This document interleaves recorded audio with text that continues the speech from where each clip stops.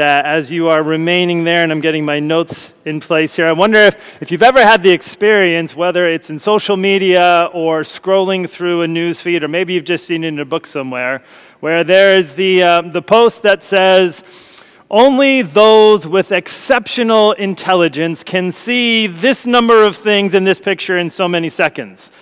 To which I always walk away concluding I am an absolute moron, idiot, cannot find them ever. It's always like 3 zebras in this scene, and you just can't find them.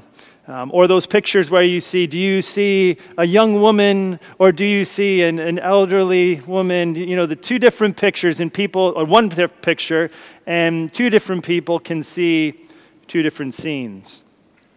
I wonder, when Jamie was reading this section of Mark's gospel to us, what picture you saw in your mind's eye. As he read the events that took place that day that we'll delve into here in just a moment, what did you see? Because it's possible as we come to it to see different extremes, if you will. We see 2 different extremes. On the one hand, we come face to face with an exceedingly dark and disturbing scene of human cruelty. But on the other hand, we encounter the most extraordinary display of God's love and justice. And Mark carries us through these events with a sense of purpose and pace. He doesn't use many words, but he brings us to a point of conclusion, a crossroads of sorts, as we are meant not simply just to observe what's happening and hear it, but to enter into these events through what he writes, and to conclude, hopefully, with the Roman centurion at the end. Surely this man was and is the Son of God. So as we move toward that crossroads and that point of conclusion, we have to first descend and face into what we would likely prefer to turn away from. And as Jamie's already prayed, let us just proceed with God's word. So what do we see as we descend into that and face into it? Well, in the crucifixion, we, as I've already said, come face to face with something that is exceedingly dark and disturbing. In modern Western societies, the horror and brutality of execution by crucifixion is foreign to our experience. But in ancient Palestine, literally thousands of people were executed by execution under Roman rule. It was a terror tactic.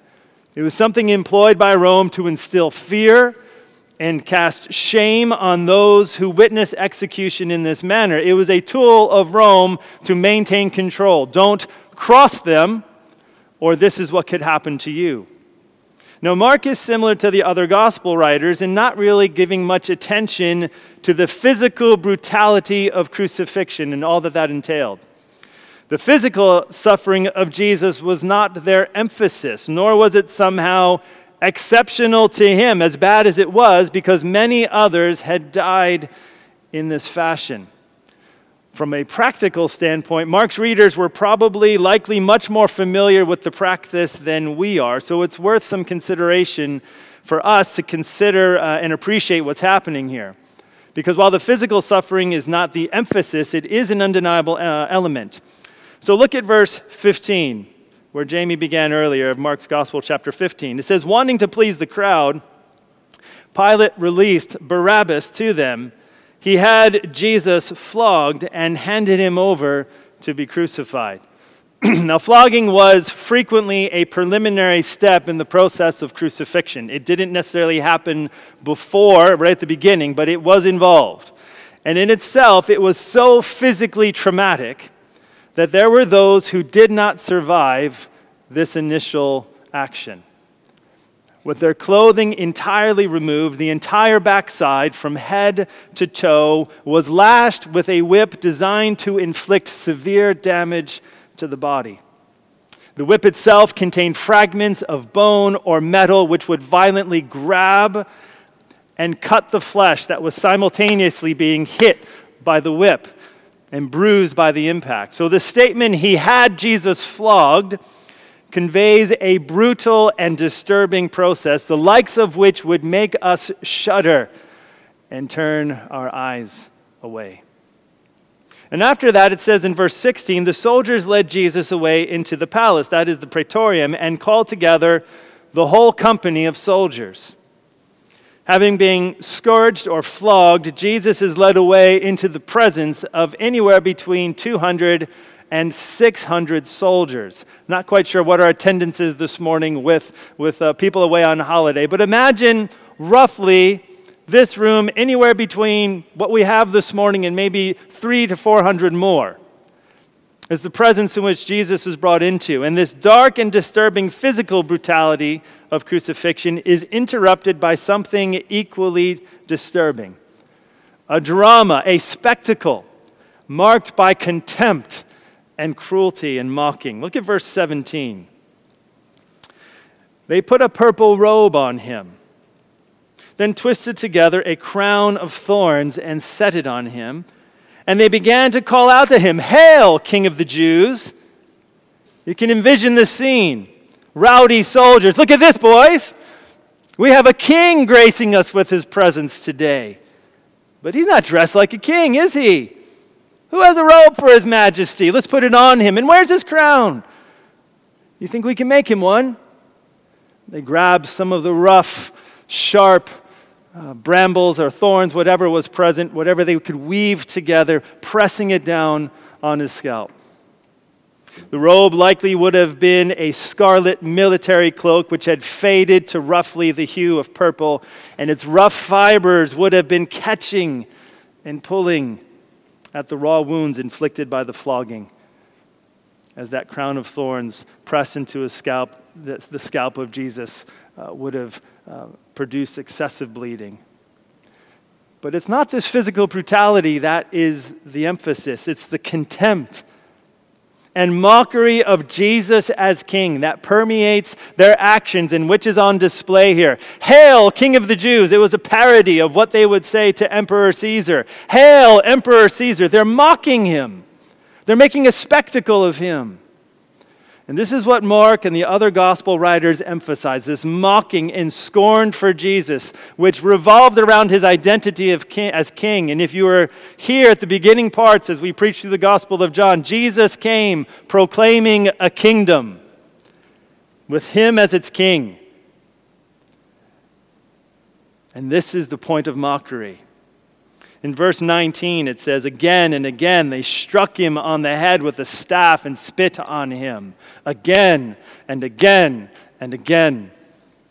Falling on their knees, they paid homage to him. So Mark paints this picture of unrelenting and repeated abuse of Jesus, fueled by their utter contempt as seen in the soldiers spitting on him. Have you ever heard anyone spit on you? It's pretty much, cross-culturally around the world, spitting on someone is not an act of blessing most of the time. It is about as much of a universal demonstration of disdain across the globe that we can come to. And there's one commentary wrote, it is difficult to imagine a greater demonstration of insensitivity and cruelty than the soldiers' treatment of Jesus. And it says in verse 20, and when they had mocked him, meaning when they were done, when they had had their fill, when their fun was over, they took off the purple robe and put his own clothes on him. They led him out to crucify him. A certain man from Cyrene, Simon, the father of Alexander and Rufus, was passing by on his way in from the country, and they forced him to carry the cross.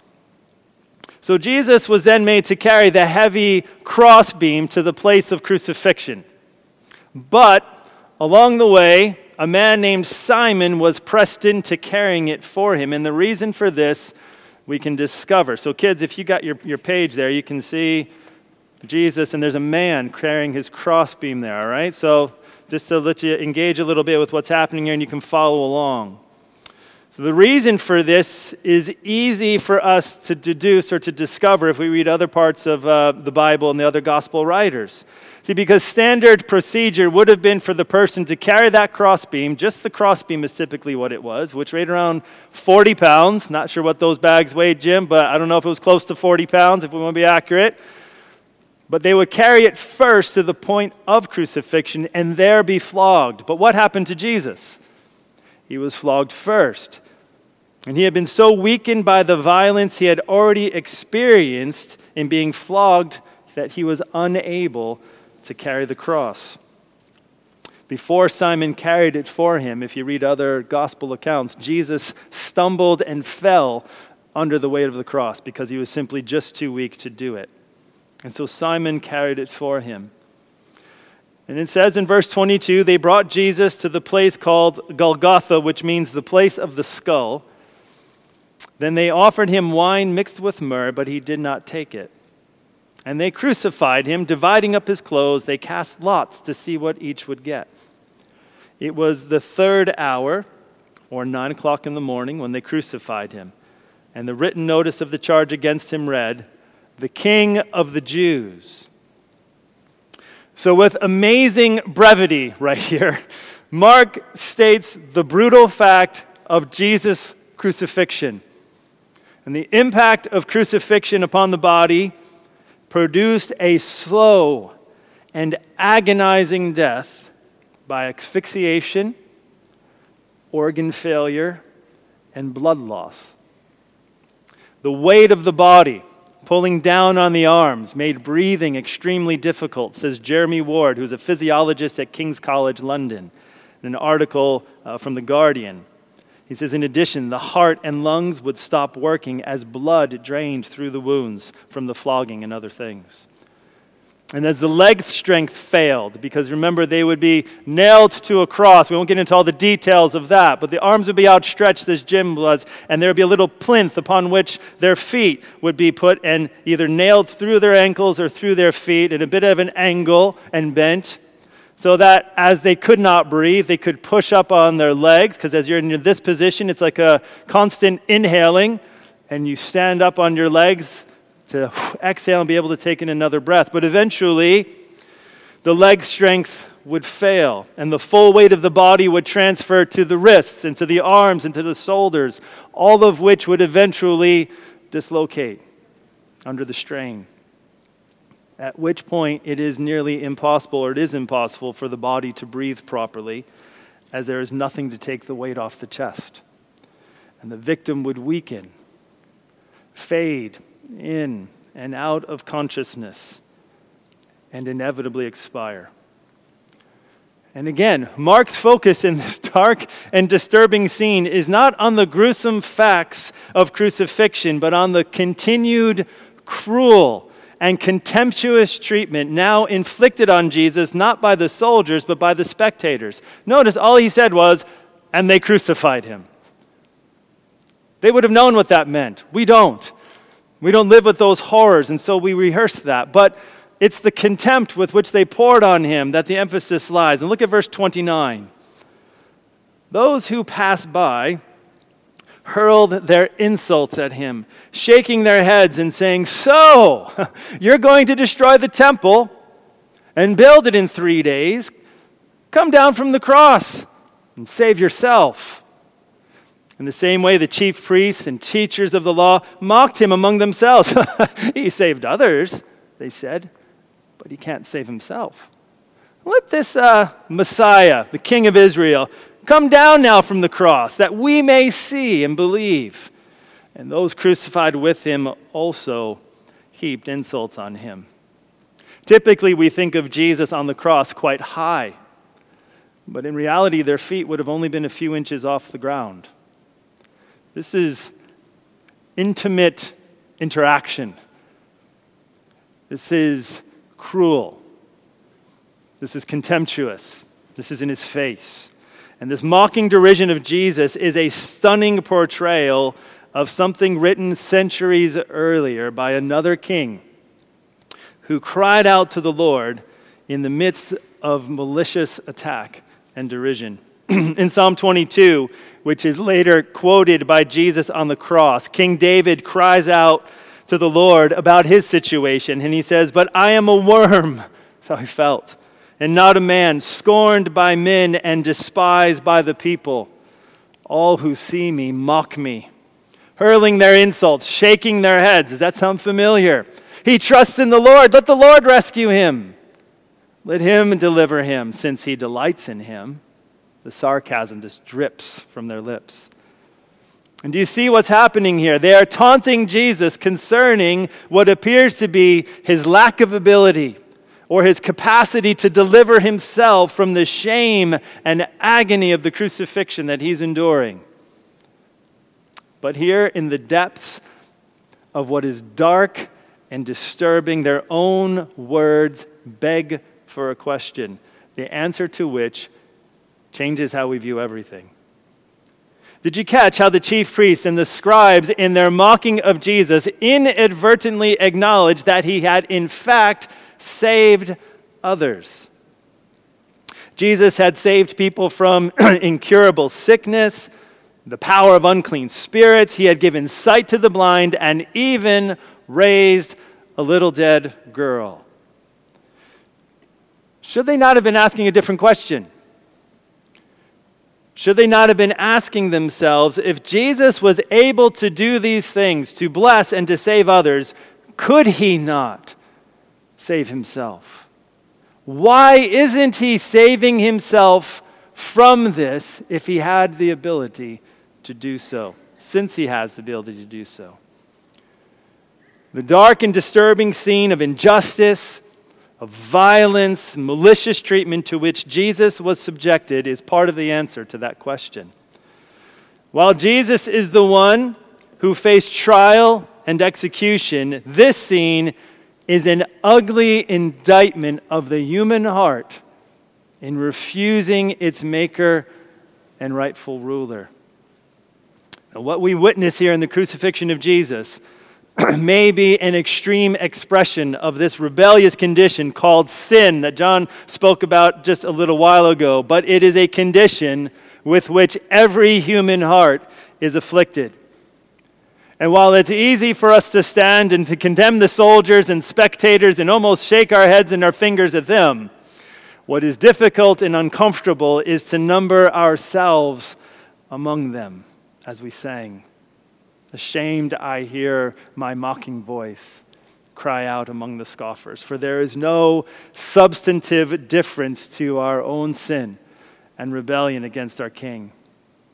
And while we would prefer to pivot away from this and avert our eyes and not face into this dark and disturbing scene, we mustn't. Because it is in the darkness of human sin that the light of Christ and God's love that will become apparent will shine through all the brighter. In the crucifixion of Jesus, we do come face to face with something that is exceedingly dark and disturbing, our sin, and what it led Jesus to. But we also encounter the most extraordinary display of God's love and justice. Look at verse 33. It says, at noon, the 6th hour, darkness came over the whole land until 3 o'clock. Have you ever experienced darkness in the middle of the day, as recorded by Mark here? It can be a bit of a foreboding experience, can it? Even if there is a natural explanation. Maybe you knew there's a solar eclipse coming or there's a storm coming. It would happen often where we lived in America, where a violent thunderstorm would come, and in the middle of the day, it would become as dark as night. And you knew then, look out, because a tornado might be coming or something like that. But it was astronomically impossible with the timing of Passover for this to have a solar eclipse behind it.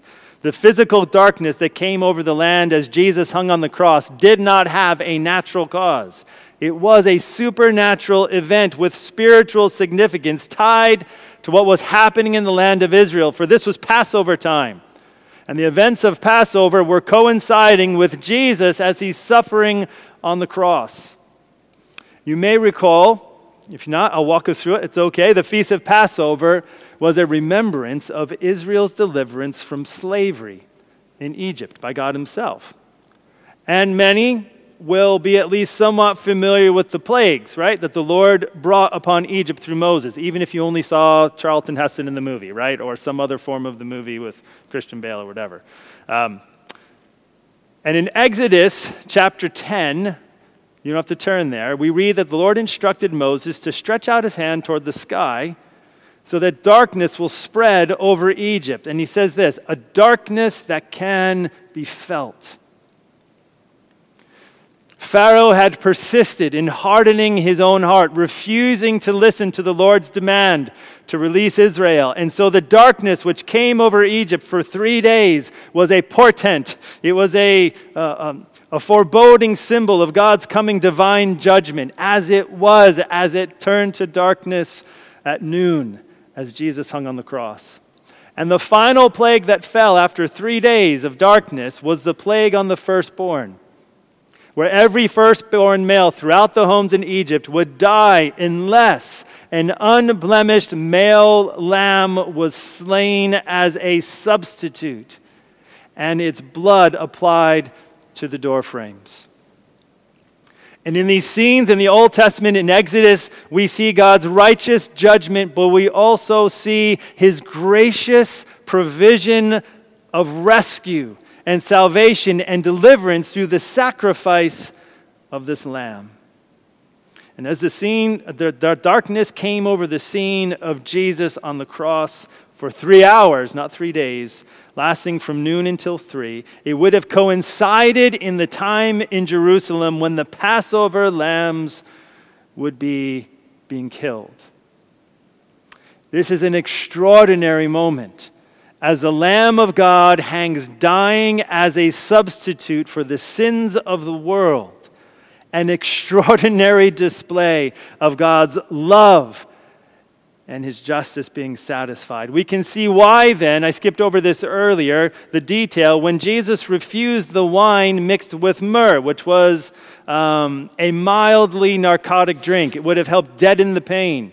It was offered to him as a token or a gesture of pity in light of the upcoming suffering he would face.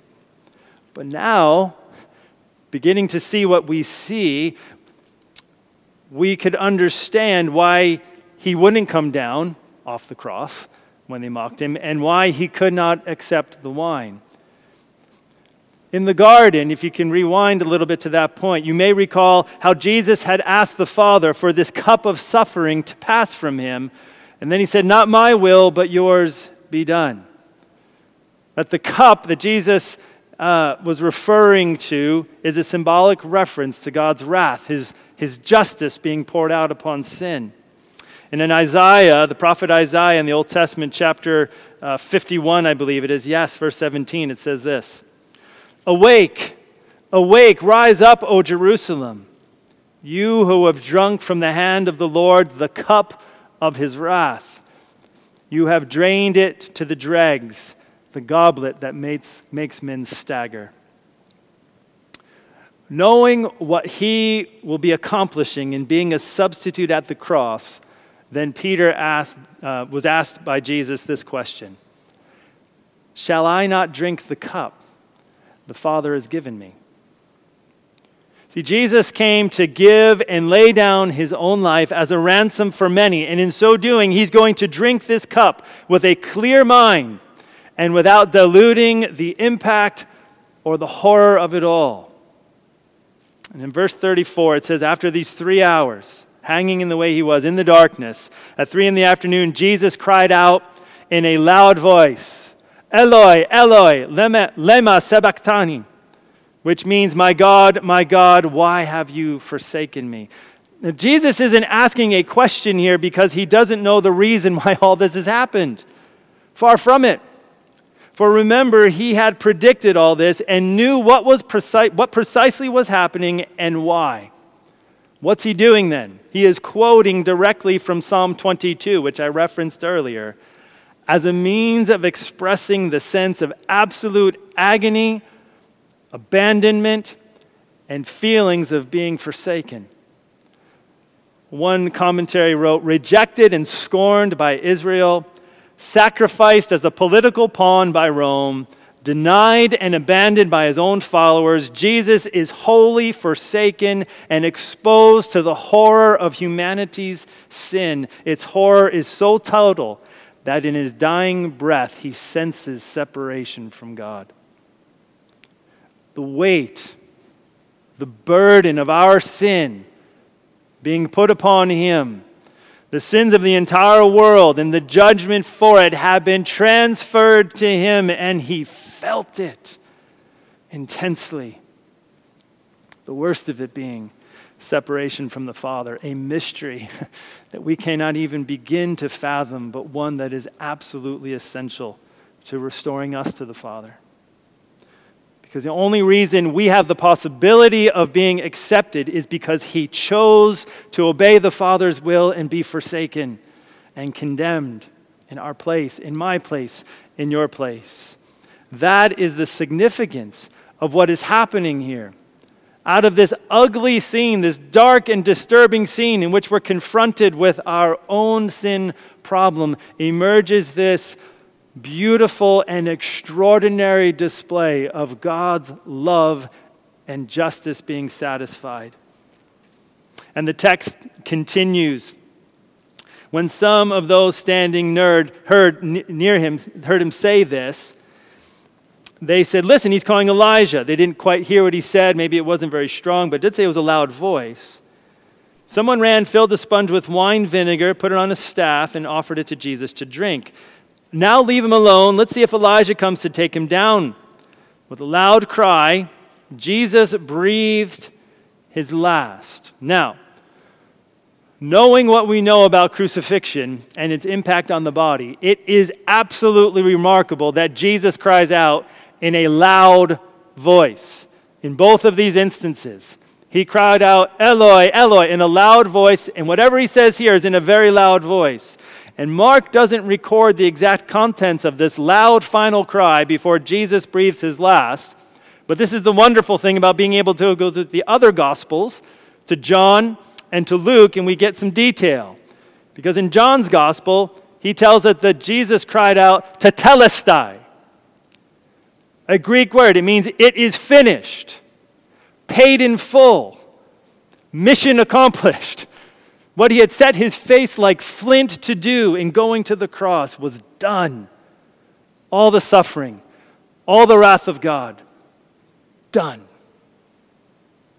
And then, having drained the cup of judgment to its dregs, Jesus cried out to the Father once more.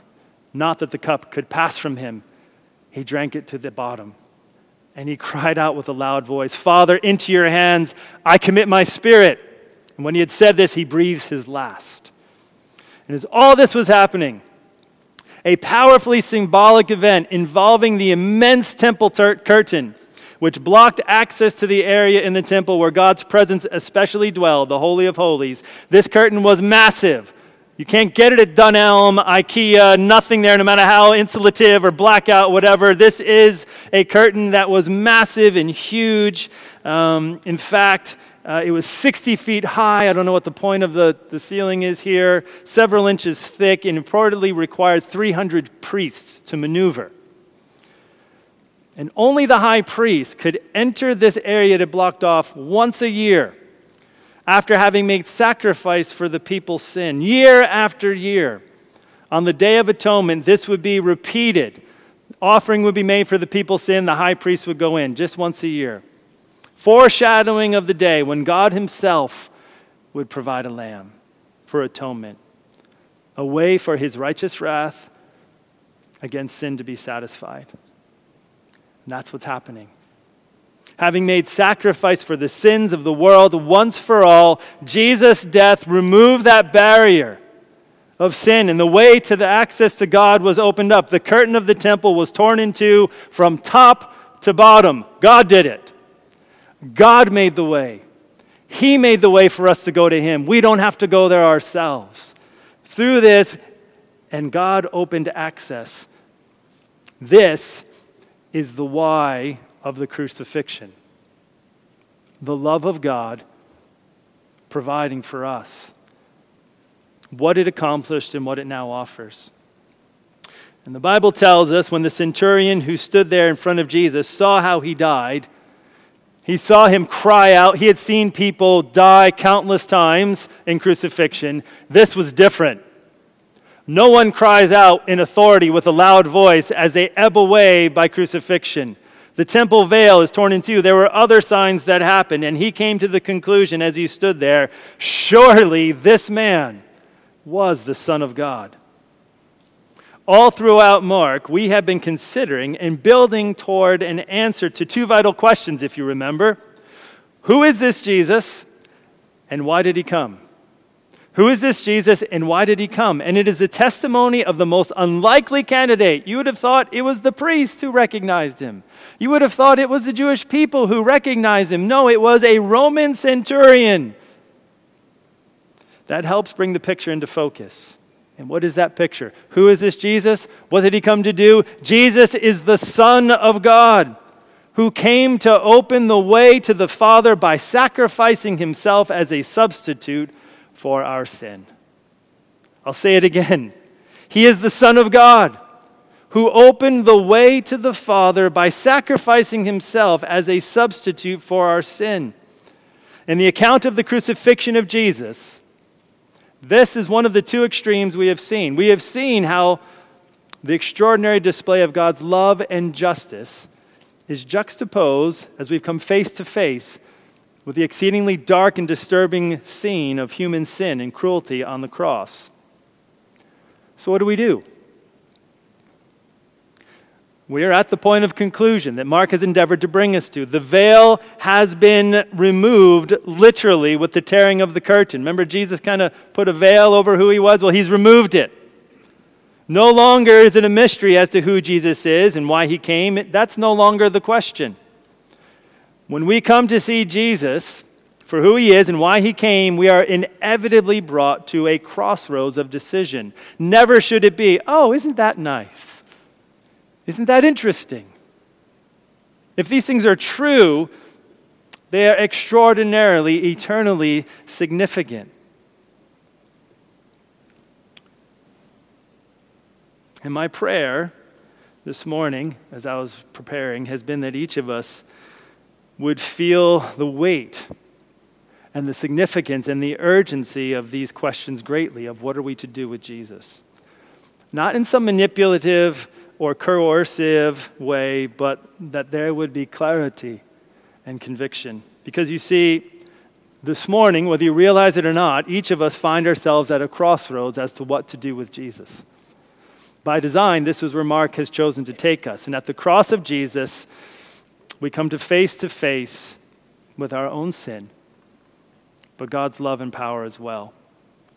And what appears to be his hour of greatest weakness, Jesus' cross, reveals his true power and ability to rescue and redeem us. And the urgency is in failing to see and appreciate the cross. Failing to see that God has made no other provision. There is no plan B. In the book of Acts, it says that salvation is found in no one else, for there is no other name under heaven given to mankind by which we must be saved. And if you think about it, how could there be any other way if we fully grasp the events of the cross? What more could God be asked to do in demonstrating both his love while at the same time satisfying his justice? Listen to somebody this week who said, God entered into our sinful, broken world and didn't sit on a deck chair. He went to a cross. He took the burden and penalty and all of that upon himself. He didn't distance himself, but rather stepped into our darkness. He stepped into that ugly scene. He stepped into our brokenness and pain and took it all upon himself. So what response will be that you give and I give to King Jesus? Consider these words from the book of Hebrews. Therefore, brothers and sisters, since we have confidence to enter the most holy place by the blood of Jesus, by a new and living way opened for us through the curtain, that is his body, and since we have a great priest over the house of God, that's Jesus, let us draw near to God with a sincere heart and with full assurance that faith brings. The way has been opened. So why not draw near? Why not take that step of faith, looking to Jesus on the cross as the centurion did, and accept him for who he is? The Son of God who came to give himself as a ransom for you and for me. And if you've already taken that step and are here this morning as a follower of Jesus, convinced of who he is and why he came, may you and I never lose our sense of amazement and wonder that God did this for us. As I walked back and forth from the center to Surbiton this week where I live and was thinking about this passage, that's what kept washing over my mind. Why would God do this for me? For us? May it never be that we tire of hearing the message of the cross or stray from proclaiming its beauty and power. May we revel and rest in its shadow, knowing that we are accepted only because Jesus was forsaken. And when we fail again and again and again, may we hear the words of Jesus say, "It is finished." That's what he did for us. In his cross, we see two extremes. We see the extreme darkness and depth of depravity of our sin. But we also see the extraordinary display of God's grace and his love and his justice. How will you respond? Let's pray.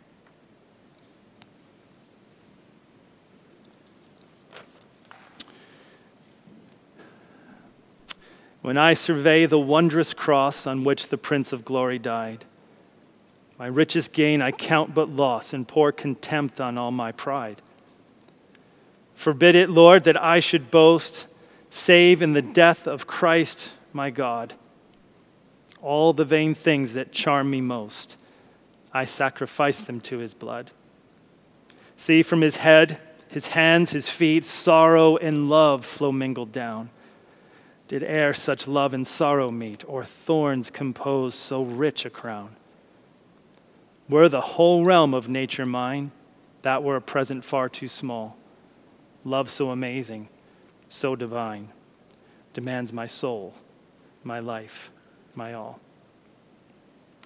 Heavenly Father, as we come to the crossroads of Calvary, give us eyes to see and hearts to respond to what your Son accomplished for us all there. Thank you that you did not leave us in and to our sin, but sent him into the world to redeem and to rescue. It isn't easy or comfortable to face into the darkness and depravity of our hearts. But as we have done so, it makes the light of your love and grace that much more a matter of wonder and worship. Help us not to leave this time in your word unresponsive and unmoved. May we each draw near to you in faith, whether that be for the first time or in a renewed sense of conviction, knowing that it is only possible because of Jesus and the cross. And it is in his name that we pray. Amen.